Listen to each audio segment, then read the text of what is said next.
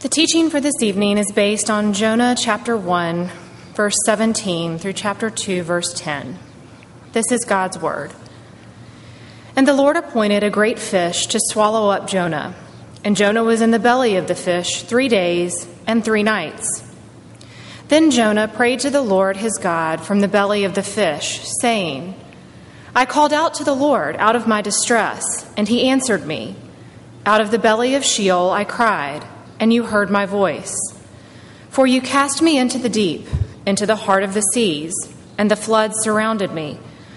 All your waves and your billows passed over me. Then I said, I am driven away from your sight, yet I shall again look upon your holy temple. The waters closed in over me to take my life. The deep surrounded me.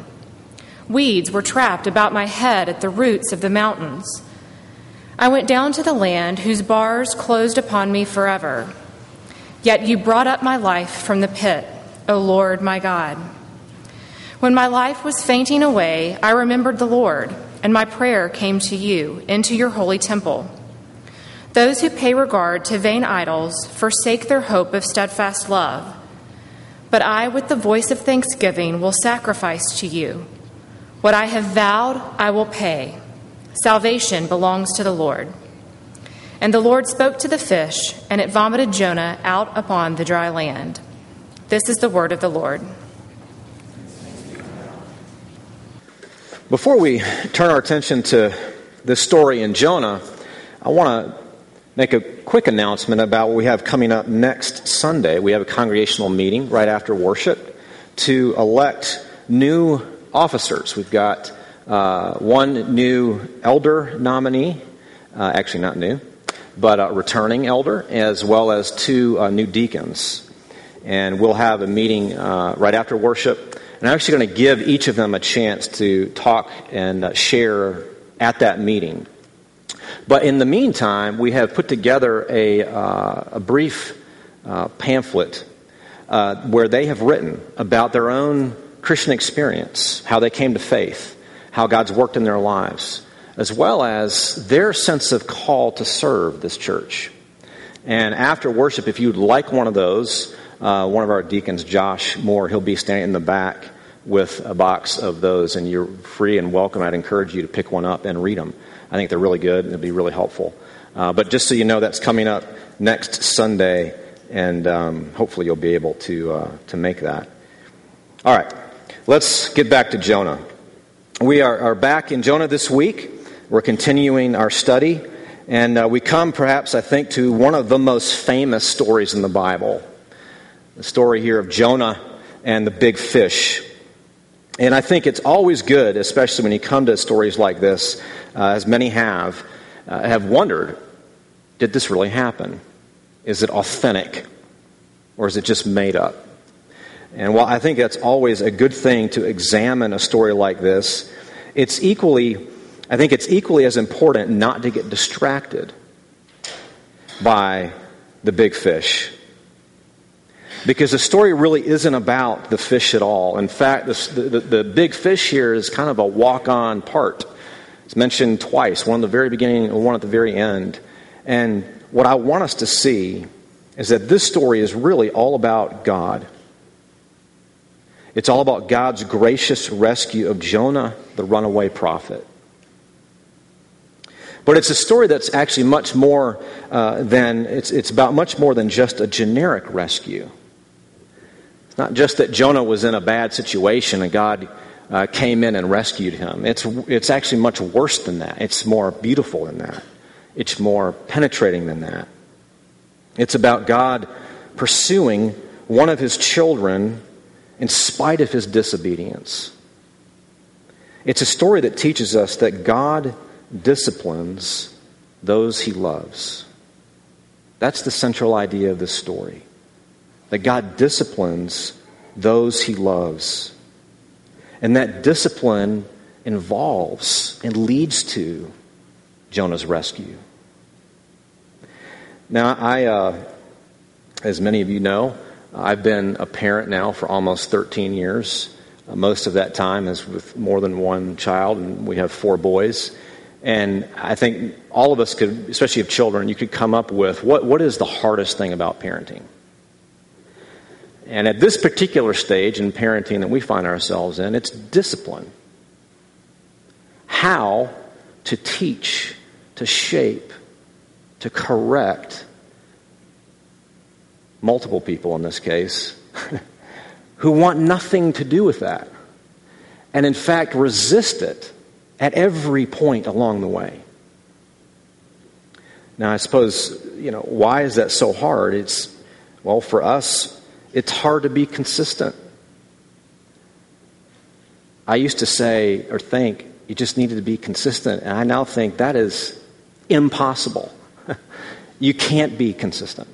Or for us also, it doesn't seem to work. No matter what you do, it doesn't seem to take. Discipline is simply an unpleasant and often painful, whether you're giving it or whether you're receiving it, which really makes this passage, I think, particularly difficult for us. And there's at least two reasons why I think it's hard for us. Because the reality is most of us have either been the recipients of bad experiences of discipline, where those whom you were supposed to be able to trust, who were supposed to love you and care for you, didn't in the name of discipline. But also, what is difficult about this passage is that according to Scripture, according to the Bible, discipline is how you know God loves you. It's how you know you are loved by God, that you are a child of His. Listen how the writer of Hebrews puts this. This is a very good overarching perspective on this story that we find in Jonah when he writes, God is treating you as sons. And we should also read their daughters. For what son or daughter is there whom his father does not discipline? If you are left without discipline, then you are illegitimate children and not sons or daughters. But God disciplines us for our good. For the moment, all discipline seems painful rather than pleasant, but later it yields the peaceful fruit of righteousness to those who've been trained by it. I think that's one of the hardest things about discipline, is that in the Bible, God disciplines those He loves. And that is a very difficult truth to accept and to receive and to understand, let alone enjoy. So what we're going to do is look at this story under that idea that God disciplines those that He loves. And we're going to learn who God disciplines, how God disciplines, and then why God disciplines. So first, let's look again here. Who God disciplines. As I've said, God disciplines those He loves. But look here again at Jonah. Let's remind ourselves about the main character in the story. That Jonah, he is a prophet of the Lord. And he has been a successful prophet. If you remember back when we first began the book, we looked at 2 Kings chapter 14, where Jonah is mentioned as the prophet under one of the worst kings in the history of Israel, who is tasked with bringing good news to God's people, even though they are not following Him. And God blesses them. And so Jonah is a successful, popular, well-known, appreciated prophet. He's a prophet who has great spiritual privilege. He's one of God's people to whom God has given His covenants and His promises, His grace and His mercy. He's, as we could say, he is a child of God. He's one of God's sheep. And yet, as we also notice from the very beginning of this book, Jonah has been struggling mightily with what God says and what God called him to do, to go to Nineveh and to preach to them. To Nineveh, Israel's worst enemies. Put it this way, think of it like this. Jonah is experiencing in this book, and as we're going to see throughout the whole book, what I would call spiritual dissonance. It's like when you go to see an orchestra play and they're warming up before their performance. All of the instruments are doing their own thing. It is, for me personally, so uncomfortable I almost can't stay in the orchestra hall. It's like fingernails on a chalkboard. That's what Jonah is going through spiritually. His understanding of God and his promises are butting up against God's call in his life to go to Nineveh. And there's this dissonance. And instead of asking God for help with that, he runs the opposite direction to try to get as far away from it as he can. Now, pause for a moment. Can you relate to that? Where your either life experience or your circumstances or your understanding of God's promises and even the desires of your own heart, you begin to have this spiritual dissonance that's very uncomfortable. And instead of going to God, you begin to figure out or think about, how can I get away from this? How can I get away from this and deal with it without having to deal with this God? But what I want you to see here is that God doesn't let him go. He pursues him. Even though Jonah runs the opposite direction, what this passage and leading up to this passage shows us is that God pursues those that he loves. Even and especially when they are running the opposite direction. And he pursues Jonah through the deepest and darkest experiences a human being could have. So that's who God disciplines. But in doing so, God teaches us how he disciplines those that he loves. And not only that, but also how to recognize when he does it. So let's look secondly at how God disciplines. In this prayer, where Jonah is 3 days and 3 nights in the belly of this fish, after this traumatic experience that we're going to look at here, what we begin to see is that God's discipline is multifaceted. But it has a very singular purpose: to turn your heart back to him. So let's look here for a moment. I want to show you I'm just going to skate over these. But I want to mention them, and I'll tell you why when I'm done. There are at least 6 facets to God's discipline of those that he loves. And the first one here I want you to see is that God disciplines patiently. Remember, think for a moment. What's been happening in the story? God calls Jonah to go to Nineveh. Jonah says no. He journeys to Joppa, a city down by the coast of the Mediterranean. And he finds a boat. And he gets on the boat. And he's out on the water. And God sends a great storm. And he's on this boat. He's confronted by the pagan sailors who get on his case for not praying and being concerned about what's going on. Then he gets thrown overboard. He realizes that he's the one at fault, that this is all happening because of his disobedience. And the only way forward for him, according to his way of seeing things, is that the sailors should throw him overboard. And then God appoints this great fish to go and rescue him. And he even gets 3 days and 3 nights in the belly of this fish. You see, God, in his pursuit, and it's a relentless pursuit, it's a persistent pursuit, but it's patient. He doesn't come after Jonah and smite him right away, or even at all. But he pursues him patiently. And commentators debate, what does this mean? First, these 3 days and 3 nights in the belly of the fish, to the original readers. We'll look next week at how Jesus picks up on this story and applies it to him and his ministry. But for now, think of it, these 3 days and 3 nights are a chance for Jonah to reflect, to have to look at what has God been doing And therefore we can ask ourselves, what does he learn as a result of God's patient discipline? What does he learn through this experience? So the first aspect here is God disciplines patiently, but then he does so sovereignly.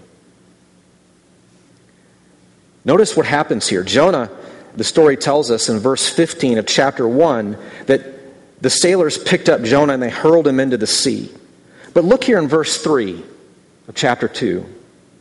Jonah begins to have a new perspective.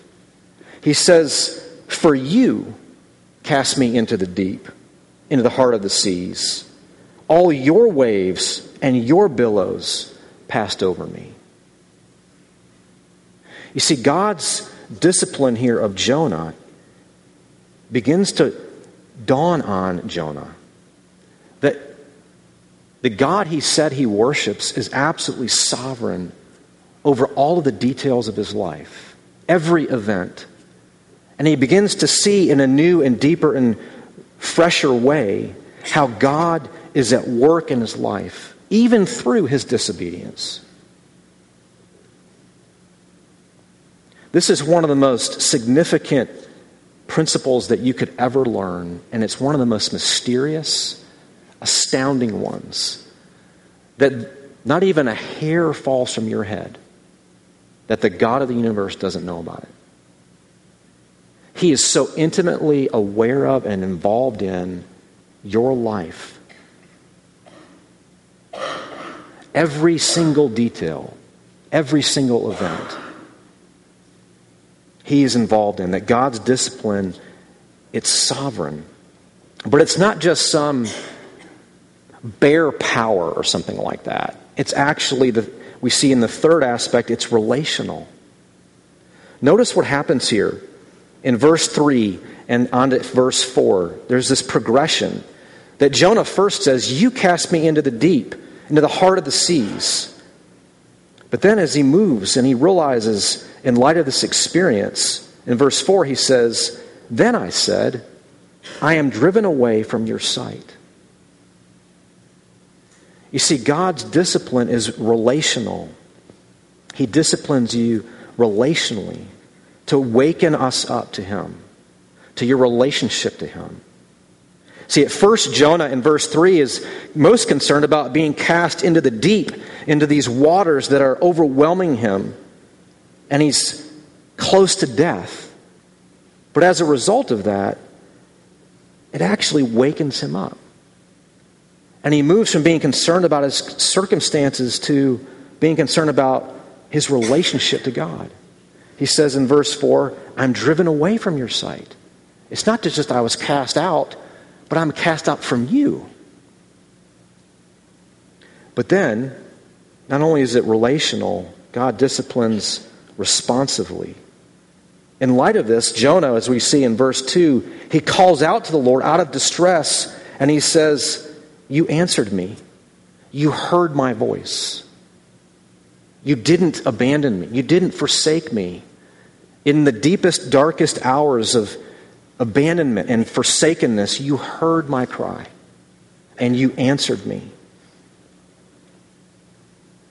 Do you see how significant this is? That the way that Jonah prays this prayer, really of thanksgiving, he describes himself as far from God as you could possibly get. When he says in verse 5 and 6, verse 6, "At the roots of the mountains, I went down to the land." It's this image that at the very base of the mountains, at the bottom of the sea, he cried out, and God heard him, and he answered him. What's that tell you? No matter how far you are from God, when you cry out to this God, he will hear you. He will answer you. He will rescue you. Not only is it responsive because he hears, but God's discipline is merciful. Notice here the contrast between verse 3 and then verse 6. Verse 3 begins again, "For you cast me into the deep." But then look in verse 6 towards the end, "Yet you brought up my life from the pit." You cast me into the deep, yet you brought me up. God's mercy to him. But not only did he bring him up, he also brought him close. Verse 4 again. Jonah says, I am driven away from your sight. But then look in verse 7. Jonah says, my prayer came to you into your temple. Jonah was cast out from God, but God brought him close. You see, God doesn't rescue you to stay apart from you. He rescues you to bring you into his very family, to make you one of his own. But then, lastly, he disciplines miraculously. And here's where the great fish, I think, comes into play. Why does God do this? You know, the honest answer is, I don't know. This is just what he did. But if you think about it for a moment, what's the one thing that Jonah needed to learn? The one thing that Jonah needed to learn is what he actually says at the very end of verse 9, that salvation belongs to the Lord. What better way to teach Jonah, or to teach you and me, that when God saves, he saves in a way that is precisely suited to your plight, to your situation, to what you need. That's how this big fish functions in this story. Jonah is at the bottom of the ocean, and God rescues him in the only way that he could be rescued. And as we're going to see in a moment, this is precisely how the gospel works, how the cross of Jesus Christ works.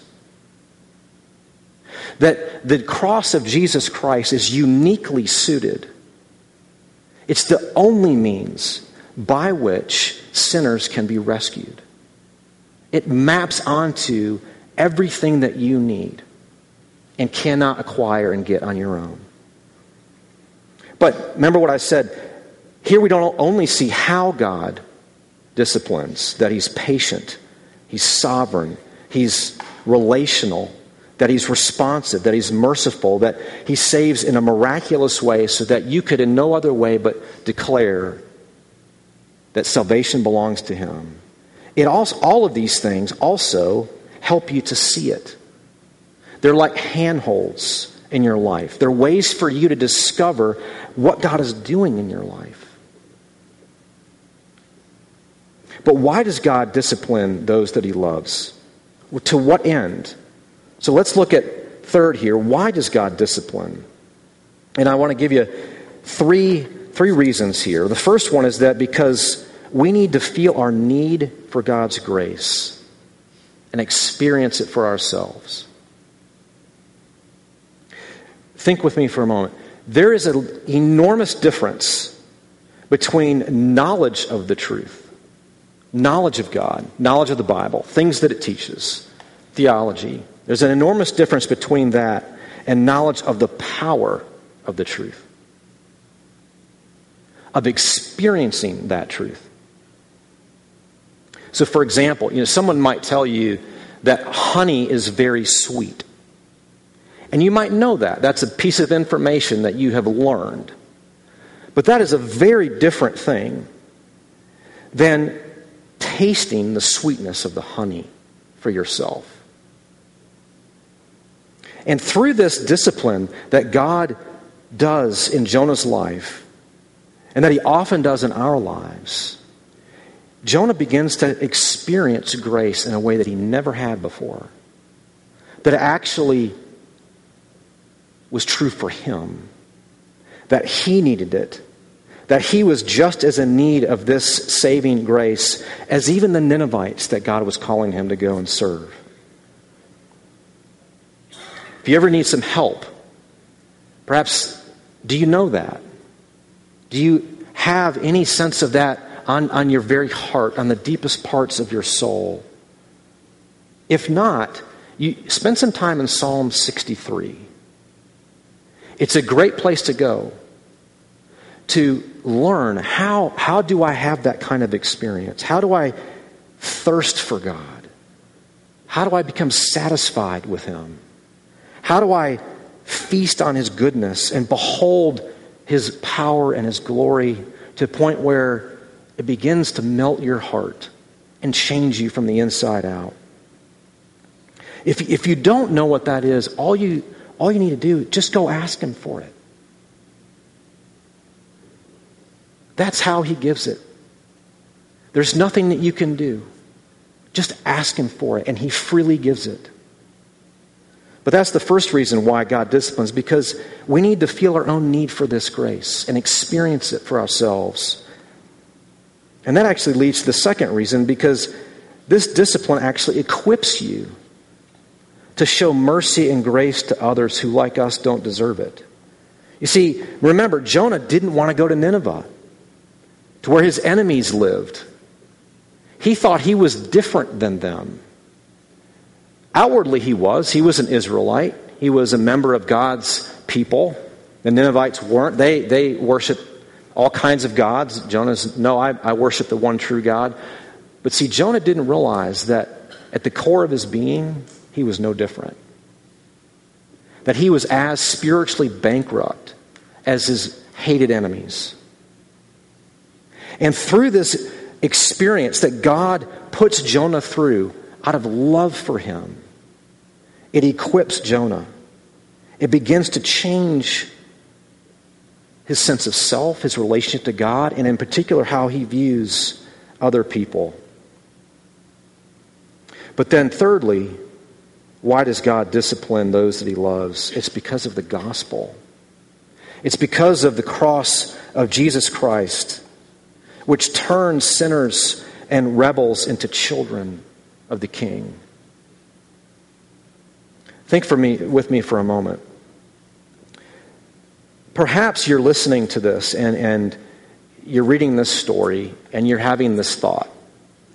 Okay, this is fine as far as it goes. It's great for Jonah that God has done this in his life, but what about me? How can I know? How can I be sure that God will pursue me and hear me and rescue me out of the deepest grief and despair, especially when it's my fault? How can I be sure God is not out to get me, or that he's any moment going to pull out the rug from under me, especially when everything in my life is unraveling? How can I know that? And the answer to that is that on the cross, Jesus Christ got the opposite of what Jonah got. Let me try to explain this and show this to you. Jonah, when faced with going to Nineveh, his enemies, he turns around and runs the other way. Jesus, when faced with going to the cross for his enemies, said, "Not my will be done, but yours." And he goes. Jonah, when faced with the death that he deserved, he cried out to God, and God heard him and rescued him. Jesus, when faced with death on the cross that he did not deserve, he cried out to God, and he got silence. my God, why have you forsaken me? Why have you abandoned me?" That's Jonah's cry in the depths of the sea. Jesus cries out to his Father on the cross, dying a death he doesn't deserve to die, for sinners like you and me who deserve to be there. And he cries out for rescue, and he hears nothing. See, on the cross, Jesus was forsaken. He was abandoned, so that all who trust in him would be rescued and welcomed in. See, why God disciplines those that he loves is because of Jesus. If you belong to him, everything in your life, and this, believe me, I understand how hard it is to hear this. It's hard for me to say it. Everything in your life, even the worst experiences, God is at work in and through for your good because he loves you. The cross of Jesus Christ tells you that. That's what it means to be a Christian. That you know, because you look at the cross, God is for you. He is not against you. And why is that? Because on the cross, Jesus paid the debt for sin. And it would be unjust for God to demand two payments for the same debt. It would be unjust for God to punish you as one of his children. And this is the big difference. How do you tell the difference between punishment and discipline under the gospel? You only can tell the difference by looking at the cross and seeing God's love shining through, laying hold of you, telling you over and over, for God so loved me that he sent his only son. That's why God disciplines those that he loves. See, now you can be confident that no matter what is going on in your life, if you belong to Jesus, he is for you. So God disciplines those that he loves in order to rescue them through faith in Jesus. Now let me finish by giving you a few things to think about, to test yourself. What would it look like for God's discipline in light of the gospel to begin to take root in your heart? What would you look for? What would be some of the signs? Look in verse 8 and 9 here briefly. You see three things. What you'll see is compassion toward others. In verse 8, Jonah says, "Those who pay regard to vain idols forsake their hope of steadfast love." You see, Jonah had begun to see that he was no different than the pagan sailors on the boat or the Ninevites he was being called to go to. He began to have compassion. That only in God do you discover what it truly means to be loved. Compassion for others, but also consecration of yourself. Verse 9, Jonah says, "With the voice of thanksgiving I will sacrifice to you. What I have vowed I will pay." You see, Jonah has begun to realize he is a sinner saved by grace, and therefore he owes his whole life to this God who has rescued him. He can hold nothing back. It all belongs to him. And then thirdly, confidence in God. Verse 9 again, Jonah ends, "Salvation belongs to the Lord." See, Jonah, through this experience, had grown in compassion. He had recommitted himself, consecrated himself in light of this grace to serve the God that he believes in. And that he has now grown in confidence. He's discovered that he actually does believe that God is a saving God, even for someone like him.